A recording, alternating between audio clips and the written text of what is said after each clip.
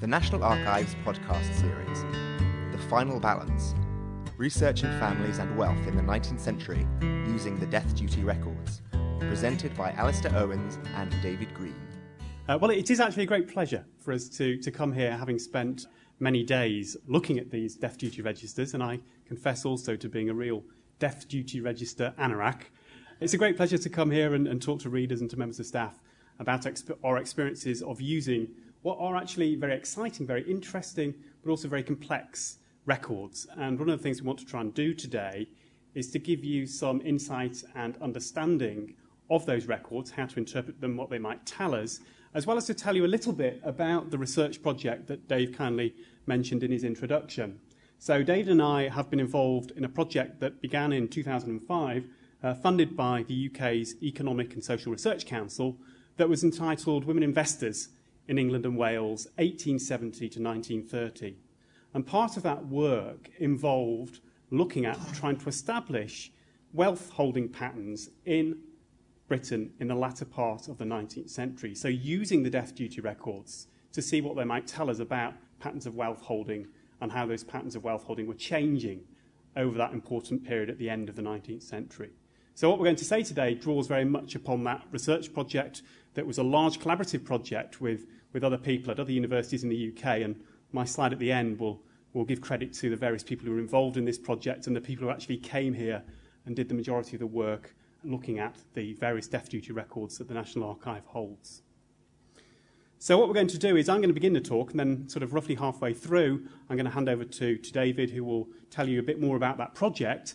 My part of the talk is going to focus very much on the death duty records, how we might interpret them, how we might understand them, and what they might tell us about people's wealth. But how do we research wealth? How can we find out about what people owned in the 19th century? What sources do we have that tell us about these patterns of wealth holding of individuals and of families? Well, if you're lucky, and if you're very lucky really, you may have a family which has a rich set of personal papers. So generally the very wealthy leave behind them archives that enable you to establish in some detail what assets and investments those people owned. And there's been some academic work on a number of people in the 19th century. The fabulously wealthy Lord Overstone has been worked on by a financial historian called Ranald Mickey, who's looked in detail at the assets he owned. And then Anne Lister, who was a Yorkshire landowner, a remarkable woman, has been studied by a feminist historian. So if you're lucky, you've got that kind of evidence. But for most people, we don't have that kind of archive. We don't have that detailed set of personal papers. So the other source that most people turn to when they want to try and understand what people owned in the past are taxation records, records generated by the state, of course. And particularly useful in that context are the records generated when people die, and when their estates are taxed for inheritance tax, or what in the 19th century generally was termed as death duties. And what we want to do today is to explore those death duties, to explore the records that were generated as a consequence of the desire to tax estates when people died. And that matter of taxing of estates over the 19th century shifted, and increasingly the state became more and more keen to tax different kinds of wealth, generating whole sets of new records and a whole complexity to this issue that we hope to try and unravel. So it's a complex matter. On the left there is an image of a man called Sidney Buxton. And Sidney Buxton, in the late 19th century, wrote an excellent little pamphlet with a colleague called George Barnes entitled A Handbook to the Death Duties. Every death duty anorak knows of this reference. In fact, Sidney Buxton wrote a number of books in the late 19th century looking at the history of finance in that period before popping off to South Africa to become involved in colonial government. And that image of him is from his time there. But he wrote, rather ominously, in his book in 1890, the history of the death duties has been one long tale of tinkering and tacking, involving subdivisions, eccentricities, and anomalies without end, and which together form a maze which no one who has not devoted much time and patient study to the subject can hope to unravel. On every side, from every point of view, the death duties are full of anomalies and complications. And anybody who has looked at the death duties perhaps will appreciate what's being said there. Indeed, some of Britain's foremost historians of wealth have been put off by the complexities of the death duty registers. So the historian of wealth, Bill Rubenstein, admits in one of his articles that he just didn't feel confident enough to get to grips with the IR26 here at the National Archive. But, as somebody once said, tax doesn't have to be taxing. And really what I want to do in my part of the talk is to try and give you a sense of the range of different taxes that were levied upon estates at the point of people's death, in order then to try and understand the sources that were generated and what they might tell you about an individual's wealth. And our argument is that if you understand the different sources, then you can understand what they're telling you, and with a little bit of effort, you can link together various sources that enable you to begin to build up a full picture of what somebody owned in the 19th century. So, what were the death duties? Well, basically there were 4 of them. They were introduced at different times. 3 of them, if you count 1796 as the 19th century, 3 of them relate to the period that we're interested in. Probate duty, 1694, legacy duty, 1796, succession duty, introduced by Gladstone in 1853, and then estate duty, properly introduced by William Harcourt in 1894. And I'm going to spend a bit of time talking about each of those death duties and then explaining how they generate different sources, most of them here at the National Archives, that we can use to try and study wealth of individuals and families. So to begin then, probate duty. The earliest and perhaps the most familiar of death duties, and relatively straightforward. It was paid upon the granting of probate or administration at the point of somebody's death. So probate if somebody had left a will, administration if somebody had died intestate. And this was a tax that was charged directly to the estate and not to the beneficiaries. And that's a key distinction in inheritance taxes. Some are levied on the estate, some are taxes that people who succeed to or benefit from that property have to themselves pay. Now, it started out as a flat rate stamp duty, but by the 19th century, it had developed into a sliding scale depending on the size of the estate. And basically, the larger the estate, the more tax you paid, although the tax was actually quite regressive in that for small estates, a greater proportion of that estate was paid in tax than for larger estates. But anyway, probate duty introduced in 1694, and it was levied on personal property.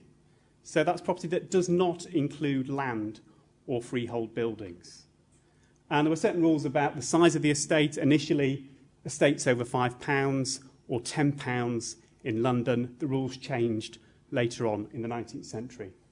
And the other key thing to remember about probate duty is it was levied on the gross estate, i.e. before any debts had been taken off. And that's important in terms of when you're looking at probate valuations, which I'll come on to in a moment, realising that those debts may actually alter significantly what somebody was worth. So many of you will have come across the different sources generated by probate duty. Probate accounts exist for part of the early modern period, but by the 19th century, they've pretty much disappeared. A few examples do exist here in the National Archives within the IR19 series, about which I'll say quite a lot more a little later. But basically, probate accounts which list in detail somebody's personal assets have more or less disappeared by the 19th century. However, probate valuations are available for virtually all estates that are granted probate or administration. And up until 1858, probate and administration was a matter for the ecclesiastical courts, and therefore those valuations can usually be found within the records of those ecclesiastical courts. A good example being here at the National Archives, the records for the Prerogative Court of Canterbury in the Prob 8 series, those being the Probate Act books, which record the basic act of probate and the valuation, the gross valuation of somebody's estate. Often you can also find this information on the wrapper to the actual wills that are often archived, both here and in other record offices around the country. And here's an example, a sort of late example from the Principal Probate Registry, which here we have the Act of Probate for Annie Horton, and at the bottom you'll see there's a figure. The gross value of the estate, £264, 15 shillings and 8 pence, but the net value of the estate, interestingly, significantly less, So £89, 15 shillings and 8 pence, illustrating that gross and net were often quite different at death. So that's the first then of our taxes, and that's the first of our sources that we can use for studying wealth holding. We can get some idea of somebody's overall worth by looking at what the probate valuation was. The second of our taxes is the legacy duty, which was introduced in 1796, and that was also levied on personal property, including leaseholds up until 1853. But this is rather different to probate in that it was a tax that was paid by the individual who inherited from the estate. So it wasn't simply levied from the estate itself, it was paid by the beneficiary. And again, there were certain rules about who had to pay, and estates valued under £300 from 1881 were exempt. Now, legacy duty was paid by anybody except for widows or widowers who inherited from an estate. But what you paid depended on your relationship to the person who had died. So if you were a lineal descendant, if you were a son or a daughter, and so on, then you paid at 1%. More distant relations, as you can see there, paid different rates. The rate increased the further you get away from the individual who died. So payment was based upon what was termed consanguinity and the degree of consanguinity to the deceased person. These rates were established, as you see there, in 1815 and remained virtually unchanged for the entire 19th century. Now, what sources does the legacy duty generate? Well, two sets of sources, which we're going to spend a little bit of time talking to you about. The first, and this is the source really that's been at the heart of our study, are the residuary accounts. The residuary accounts which are kept here at the National Archives in the IR19 series, and I'll say exactly what that is in a moment, but also in the IR59 series, which includes residuary accounts and other death duty records for famous people in the 19th and 20th centuries. Now, what residuary accounts record, and we'll see some examples in a moment, are all the unsettled personal property of the deceased and real estate that was directed to be sold at their death. And it also includes a list of debts. So it's quite a rich source in telling you about the breakdown of an individual's personal wealth. So that's our first source. The second source are the legacy duty registers, and they form part of the IR26 Death Duty Register series here at the National Archives. And they're essentially a ledger recording legacies of personal estate, who received those legacies, and how much duty they paid. So again, tell you something about what people owned, but also who inherited what, when they inherited it, and what it was worth. So again, quite useful in terms of trying to reconstruct a family's wealth. So I thought we'd use an example, and a rather interesting example that many of you who work here will know about. The residuary account of Friedrich Engels is contained within the IR59 series. And the residuary accounts are a form, basically a tax form, a tax return, and they run to 4 sides. And across those 4 sides, you get all sorts of detail about the composition of that person's wealth. So what you see here is the account of Engels, who died in 1895. The writing, you can see in the middle of the form there, is simply where he lived. And then below that, you get the breakdown of the estate. First of all, the detail on household property, furniture, stock of wines, any stock in trade, that kind of thing. And then below there, and something that we've been particularly interested in, at the bottom you get a listing of somebody's financial assets, stocks, shares, securities. And Engels is a rather interesting case because he had a rather good portfolio of stocks and shares. As a Marxist, it's a good idea. In fact, as people know, and if you've read Tristram Hunt's recent biography of Engels, Engels was the man basically who kept Marx, funded Marx's writings. And the one that almost makes me laugh, if you look at what's contained in that list of shares at the bottom, one of his lots of shares was holdings in the Channel Tunnel Railway Company. So don't take investment advice from a Marxist, I think is the moral of that story. So anyway, you get a lot of detail on what people owned, including their financial assets. But what is particularly interesting about these residuary accounts is that contained within many of them are all sorts of other records and documents that relate to this process of valuing the estate. So in Engels' case, there is, for example, the remnants of, and I do wonder what happened to the rest of it, the remnants of a household inventory. On the left there, you have a letter from the solicitors declaring that attached to this document is an inventory, including a statement that somebody had been in attendance who had informed the appraiser that there were no manuscripts of any commercial or marketable value amongst the effects of Engels. So all those kind of really interesting little details about what people owned and what people were worth. I suspect that somebody at some point has removed the inventory from Engels' papers, because the only thing that actually remains of the inventory is the final page, which rather intriguingly lists his wine cellar. So you can see 7 bottles of champagne, 11.5 dozen bottles of claret, some whiskey, some port, and some hock, and then some jewellery mentioned there at the bottom. So contained within many of these residuary accounts are actually full inventories. And we estimate that there's around about 2,000 inventories contained within these papers for the whole of the 19th century. So quite a substantial collection of household inventories for the 19th century, which are generally quite scarce. Yes, further correspondence here from a wine merchant, not quite sure, perhaps based in Dublin, perhaps based in Glasgow, listing in detail, again, Engels' stock of fine wines, including 77 dozen bottles of claret, port, champagne, sherry, I think, and whiskey. So he liked to drink. Apparently he liked beer most, but clearly wine was also one of his tipples. Rather less interestingly, perhaps, here's a letter relating to some interest that Engels had in a variety of investment trusts, I think received from some previous inheritance.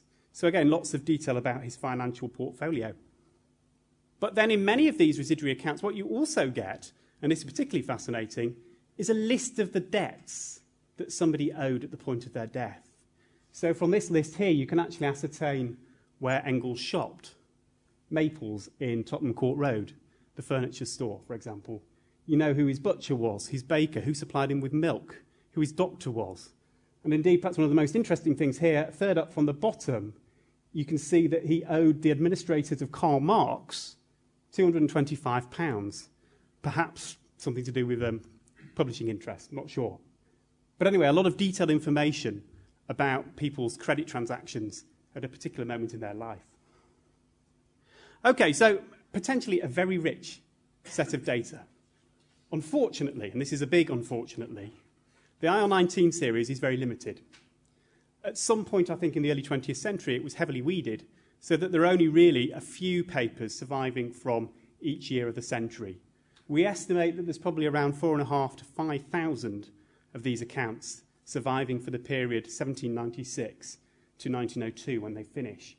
And for the project we undertook, we looked at all of them between 1870 and 1902, which equals 1,448 accounts. And we've also been doing some work to collect material for the earlier period too. So it's a small sample. It's not perhaps a source that could be widely used by genealogists, but some people might get lucky in finding their relative amongst the sample. And one of the things we're trying to do is to create an index of the people we know about so that people could check to see if any of their relatives are there. We have done some work to look at the sample, what remains, and we think it's broadly representative of the population as a whole of England and Wales, but of course we can't necessarily guarantee that. But because there are quite a lot of them, it does allow you to do some more systematic work looking at patterns of wealth holding in England and Wales, looking at differences between regions, for example, or looking at the differences between men and women, which is something that we've been interested in. I should say the household inventories have been the focus of some research by a PhD student of mine, Leslie Hoskins, who's been looking at them through a collaboration with the Jeffrey Museum for Domestic Interiors, thinking about what they tell us about 19th century homes. So again, quite a rich source there that previously has been untapped. Okay, so that's the residuary accounts. That's the first set of records generated by legacy duty. The second set are the legacy duty registers. And this series is contained within the IR26 series here at the National Archives. And the news here is slightly more positive. Virtually all estates that were liable for legacy duty will appear in these registers. So nobody has destroyed any of these registers. Some of them now are digitised by the National Archives for the earlier part of the century. And they're interesting because they tell you who got what from the will, how much they got, when they got it, and what it was all worth. So you can begin to understand when people inherited and how significant that inheritance might have been to them. The problem in terms of studying wealth is that it doesn't necessarily tell you about the composition of that wealth. You don't necessarily know that Engels owned lots of shares. Often bequests of property are much more general, so you don't necessarily get that detail. The other good thing about the IR26 legacy duty registers is that you can look at an index, and the index here is on microfiche or microfilm, and it's the IR27 series, so you can look up relatively easily if your ancestor appears in these registers. And I'll show you an example of a succession duty register a little later, which is very similar in format to the legacy duty registers. But moving on to our third tax, our third death duty, succession duty was introduced in 1853 by Gladstone, a rather stern-looking Gladstone there. And this was introduced because, up until this point, the only kind of property that was taxed at death was personal property. And it was felt unfair that the landed interests were getting away with not paying any inheritance tax. So there was a desire to start taxing land and settled property, and that was exactly what succession duty did. Again, it was something that was paid by the person who succeeded to the estate, the person who inherited. And the rates of succession duty were, initially at least, exactly the same as the rates for legacy duty. So the closer you were in terms of your relationship to the deceased, the lower the rate you paid. Now, succession duty, what sources does that generate for studying wealth holding? Well, unfortunately, there isn't really an equivalent to the residuary account, or at least there aren't any that survive. So although initially, when these duties were levied, a form rather like the residuary account detailing the exact composition of somebody's real estate and settled property would have been submitted, there are one or two that survive in the IR19 and the IR59. On the whole, they don't survive, and instead we have to rely upon the succession duty registers, which are another series within the IR26 death duty registers here at the National Archives. And those, rather like the legacy duty registers, provide you with a description of the property, the name of the person who inherited. For fairly complex reasons that I won't go into, it tells you their age, but quite interesting if you're researching your family. And it also tells you the net annual income that comes from their real estate. So real estate was valued in a different way to personal property. Rather than valuing what was termed the capital value of real estate, i.e. what it would have been worth if you'd have sold it on the open market, instead they valued the annual income. And that was all to do with how succession duty was assessed. So in terms of our project, if we wanted to try and understand what people owned when they died, we need to add this information on real estate, which is in the succession duty registers, to that information that we can get from the residuary accounts in the IR19. And we checked this out with various people, and they suggested to us that if you take the net annual value, the yearly income that is estimated to come from the real estate, and times it by 30, that gives you a rough idea of what that real estate would have been worth on the open market. So bringing those two sets of records together, we can now begin to understand more fully what somebody was worth and what wealth they owned at death. Now, the records are very complex, and this is where historians in the past have got rather confused and often given up trying to understand how you can interpret them and what they might tell you about an individual's wealth. I apologise that it's rather difficult to see this from the audience, but I was going to show you an example here of exactly what kind of information you can glean from these particular records. And this is an example from a succession duty register of a man called Edward Woodnut.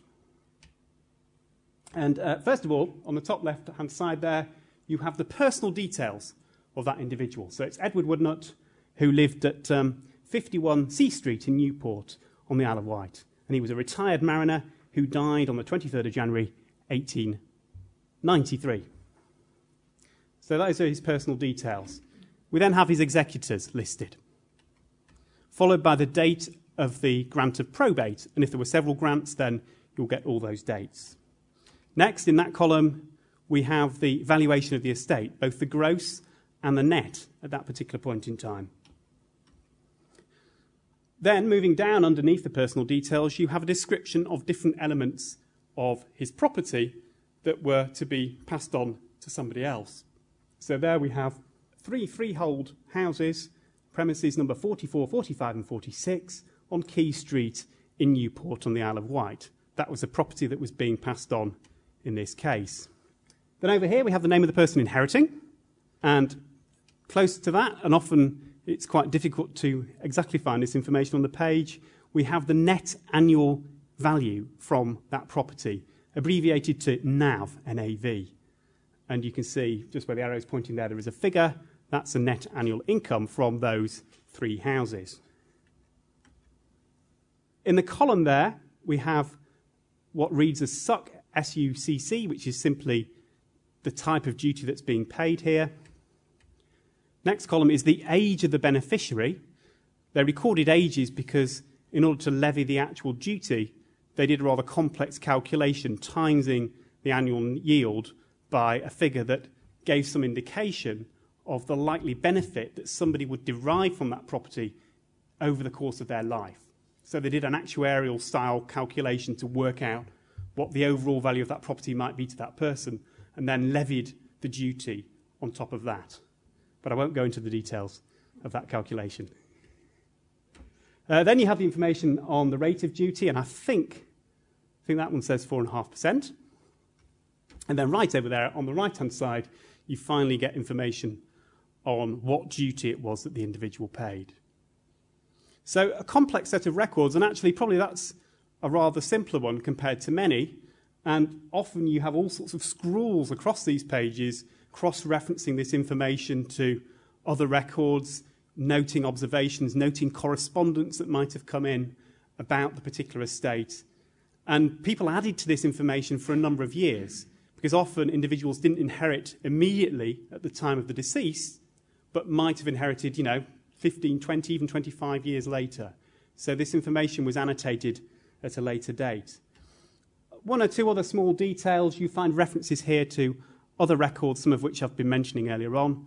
The SA is a succession account, which is where you get the detailed valuation of the real estate, which is what I said doesn't really exist anymore. But the RA at the bottom there is a residuary account. That's the example we saw earlier from Friedrich Engels, which is where you get that breakdown of the personal property. And the reference refers you to the actual paperwork. So that's an internal referencing system. Okay, so that's the succession duty, the final of our death duties that was introduced towards the end of the 19th century, and they had 2 goes at this, was the estate duty. It was first attempted by George Goschen in 1889, and this was rather like probate duty in that it was a tax simply levied on the estate. It wasn't something paid by beneficiaries. And it was levied on the capital value, the market value, of the real and the personal property. And it was levied at the rate of 1% on all personal estates above £10,000. But then all sorts of complex anomalies in terms of whether or not somebody owned real or settled property. So it was a rather complex affair, and because it was so complex, and because by this time we had now 4 different inheritance taxes, in 1894 William Harcourt decided to try and simplify matters and create estate duty, which formed an umbrella for several different inheritance taxes, succession duty, legacy duty, but replaced probate duty with estate duty, which was a flat tax levied on all estates, but again at a graduated scale. So this was widely seen as a very progressive act at the time, something that tried to sort out various anomalies and make equal taxation of real and personal property. And in terms of the sources that were generated by estate duty, then again there are a kind of series of pro forma affidavits where executors and appraisers had to swear to the value of different elements of the estate, and unfortunately most of those no longer survive. But what we do have here, and this is the rich and exciting source, are the estate duty registers from 1894, which again tell you in some detail who succeeded to the estate, what they got, when they got it, and what it was worth. That's an example of an affidavit, again, one from Friedrich Engels, which exists in his paperwork, and then finally an example of an estate duty register, very similar to the example of a succession duty register that I showed you before, and equally complex. So, wrapping up my section of this, we have then a series of records that we can bring together to try and understand the composition of an individual's wealth at the point of their death. The residuary account, the IR19, which lists for us an individual's personal estate and their debts at the time of their deceased. And also it includes on that form often the probate value. So it's a record essentially of two taxes, legacy duty and probate duty. We can link that, if we're lucky enough to have an IR19, to the succession duty and estate duty registers, the IR26 series. And we can link it by looking at the IR27, the index. And those registers tell us about the real estate or the settled property that that individual owned. So by bringing the two together, potentially we know the total value, the total worth of that individual when they died. And if we want to know what happened to the property, how it got passed on within the family, then there are other sources we can, of course, link to. Wills, relatively straightforward to find wills now. Somerset House originally, but now up on High Holborn, you can find very quickly most people who you're interested in. And then, of course, moving back to the IR26 legacy, succession and estate duty registers, you can find out what actually happened as a consequence of the will. The will tells you what the testator wanted to do. The legacy, succession duty and estate registers tell you what really happened, when people got the property and what they really got. So you can pull all those things together. And of course, you can also link to other sources, and one of the things we've done as part of our project is to establish the age at which people died, to try and investigate how people's wealth changes over their life course. Was the wealth composition of a 35-year-old different to a 75-year-old? And of course, we can also find out about their household, because households are going to influence the kinds of wealth that people owned. And we can do that by linking relatively easily to the census through Ancestry or some other portal like that. So it is possible, using this rich set of records here at the National Archives, to establish an individual's wealth portfolio. And that's what was the aim of our project. And I'm now going to hand over to David, who's going to tell you a little bit more about some of the things that we found out about wealth in the later 19th century. Thanks, Alistair. I have the easy job, which is to show you one or two case studies and how, by putting together this varied set of information, we can start to look at broader patterns of wealth holding. I'm going to do that through a case study of a very ordinary person, Eliza Pickering, who was born in Greystoke, Cumberland in 1836. We know that from the census enumerators books. And who died in 1880 on the 8th of December in Penrith. We know that from her IR19 account. So by tracing back through the census enumerators, we can then start to piece together her own family history. So in the 1841 census, we see her living at an inn on Angel Lane in Penrith, and I've gone on Google Maps. Unfortunately, they didn't travel down that particular street. There is one pub on there, but I hesitate to suggest it's the one that they ran. Anne Pickering the elder. The mother was 30 years old at the time, had 4 children, 2 sons and 2 daughters, and no husband. It was suggested she was a widow. Unlucky at 30. They had 3 servants, all involved in the inn. Eliza Pickering, the youngest of the daughters, stayed with her mother all the way through to 1871. The 2 sons had disappeared from the census by 1851, which meant that Anne, the older, and Anne, the younger, and Eliza were still there running the pub, and Anne's mother was described as the innkeeper. That continued through to 1861, at which point we lose Eliza's elder sister Anne, so that in the 1871 census at Strickland Gate, which is where they'd moved to, not very far from Angel Lane, there was Anne and Anne the older and Anne the younger, so a daughter looking after the mother, who at that time was described as a retired innkeeper. Eliza Pickering herself was described as an assistant innkeeper.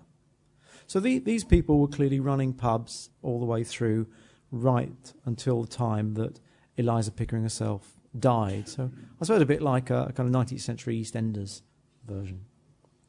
Well, we can piece together what Eliza Pickering had at the time that she died in 1880, because we have both her IR19 residuary account and we also have her records in the IR26. From her residuary account, we know that she had some shares. She had some money invested in the Great Western Railway, pretty safe bet, and she also had a reasonably large sum of money in the Cumberland Union Banking Company, a local bank. She also had some dividends or rents owing to her, and those are recorded in the IR19. And her IR19 residuary accounts also list the fact that she had some debts of £166, 19 shillings and 10 pence. If she was running an inn, that may well have been to do with the stock that she'd bought on credit, but we don't know that. If we stopped at that point, we wouldn't realise that she also actually had some real estate. So when we went to look for her IR26 account, we found that she had the bulk of her wealth invested in some house or property, and that was worth £511. We derive that figure because we've got the net annual value, the rental, which was £17, multiply that by 30, and you get that figure of 511. So her total gross estate, before taking off those debts, was around about £800. She's not very wealthy in terms of the kind of fabulous wealthy Lord Overstone that we talked about right at the start, but she's not that untypical of a group of wealth holders. About 10% of people who died would have had some form of wealth that made it necessary for them to write a will and submit it for probate. Well, the will that Eliza made was done a day before she died. She was clearly quite ill at that point. It was witnessed by Thomas Jackson, MD, so I can only assume that's the doctor who was treating her, and Jane Thompson. We don't know who Jane Thompson is, but we do have her address, Petterill Terrace, Penrith. She left all the personal estate to what we think is her only family survivor, and that is Anne Rudd, who was noted as being her sister, even though obviously she'd married by that time. We also know the name of her brother-in-law, and we also know his occupation from the will and also the IR26. So everything went to Anne Rudd. This is the IR26 entry. Eliza Pickering is in the top row, so it's a very straightforward account. It just lists property and then real estate on the two separate lines. It identifies who they're going to, her sister. It gives the name of the sister. It explains what duty was payable, what the value was, and so on, exactly as we've described earlier. So this is a very straightforward account. Well, what's the point of that kind of individual case study?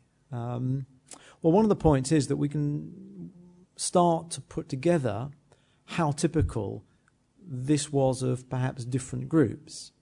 Now, in terms of Eliza Pickering, she was involved in the innkeeping business. How many were there?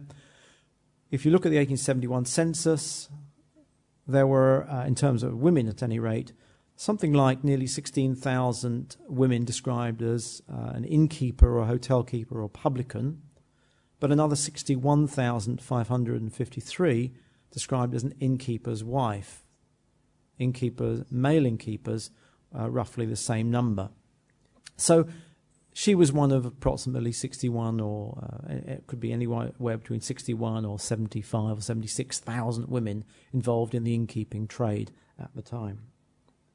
And we can do this for all the IR19s for which we've got an occupation. And one of the advantages of that particular source is it also lists women as well as men. And we always assume that women didn't own anything, but that certainly wasn't true in the 19th century, as we're finding out. And in fact, the rest of the project that we've been involved with looks at shareholding, and we found over time a much greater proportion of women starting to own shares, as indeed Eliza Pickering did. Well, if we add the age of death from the civil registers of birth, marriages and deaths, we can start to look at how much individuals owned in different age groups. We can compare men and women. Well, we know that Eliza died when she was in her 40s, and she owned about 800 or so pounds when she died. So that means that she's fairly typical of women of that age who died leaving some sort of money. And generally, as people aged, they got wealthier. Retirement was unusual. People often worked until they died, which was probably true of her, although she died early. And so they, particularly for men, continued to accumulate wealth. But you can see that pattern over time. So we start to be able to place the individuals in a much wider context by age and by gender, and we can also do that by region. This is a fairly basic map, just picking out one or two counties or regions and averaging out the different kinds of wealth that all the people in our IR19 sample, that's nearly 1,500 people, had. And when we start to do this, there are some interesting differences that occur. So, for example, we take London, which is shown at the bottom right. Londoners tended not to have much real estate, and that's because a lot of London was owned by large aristocratic landlords, and a lot of it was therefore on leasehold rather than freehold. But on the contrary, they owned quite a lot of shares. So they were investing increasingly in different types of companies, particularly those that were involved in the empire. Compare that to somewhere like the southwest, which is shown on the far left, where real estate was much more important than shareholding. And you can compare that to different parts of the country, Yorkshire, the southeast, and so on. So we can start to build up a regional pattern of types of portfolios that individuals were likely to have had when they died. And this then helps us to understand about where money was being derived to fund British economic growth. Was it going into shares, or was it going into land? What kind of land was it going into? And Alistair and I are doing some work on that at the precise time, and how much of someone's estate was going into those different kinds of assets. And we can, carrying on, look at different kinds of estates. So just to round that up, what I think we can do with the taxation records, and I think Alistair's probably one of the, I would say, the world's leading expert now on how to interpret these taxation records, is we can get to understand the way people put their different types of wealth together, how that changed over time, how it changed over their age and life course, how it differed between men and women, how it differed between regions, and we can even go down to individual localities, individual towns, as opposed to rural areas. So we can begin to start to understand the kind of choices made by people to invest in certain kinds of assets. And in particular, the 19th century is interesting because land had a lower rate of return compared to shares. And so we can begin to investigate the way people switched. I'm going to use the word flipped, but flipped between one kind of asset and another, depending on the profitability. And why should we do that? Well, one of the reasons is that most business historians who've tried to explore the rise of Britain as a nation of shareholders have looked at the availability of shares, whereas what they haven't really looked at is who were buying them. So as people aged, did they start to buy more shares? And that's something that we can start to do. So if you have an aging population and they need to provide for their retirement through dividend income perhaps, do you tend to get more people investing in shares? In which case, do you market particular types of shares, perhaps less risky shares? If more women were buying shares, which is what we found, women tend to be more risk averse, do you start to issue shares that are less risky? And there are different types of shares you can do. So by looking at these kind of investments, we can start to understand the way that companies started to tailor the issue of shares to the market of shareholders.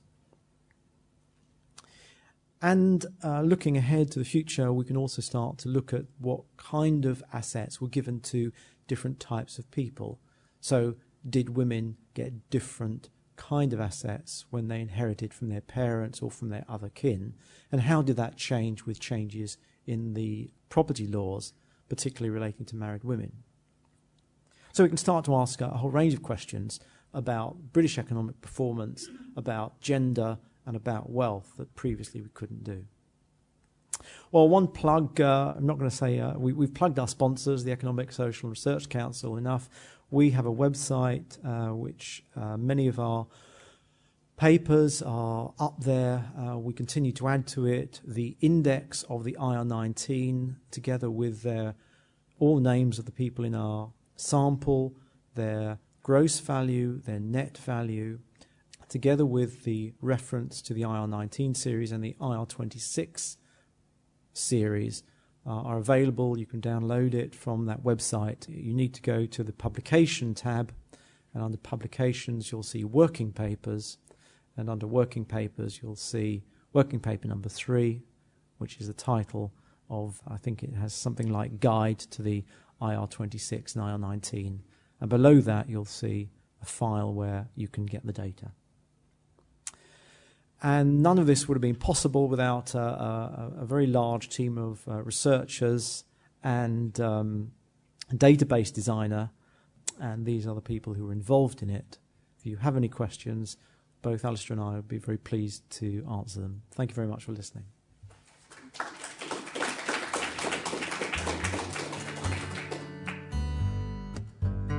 This event was recorded live on the 4th of June 2009 at the National Archives, Kew.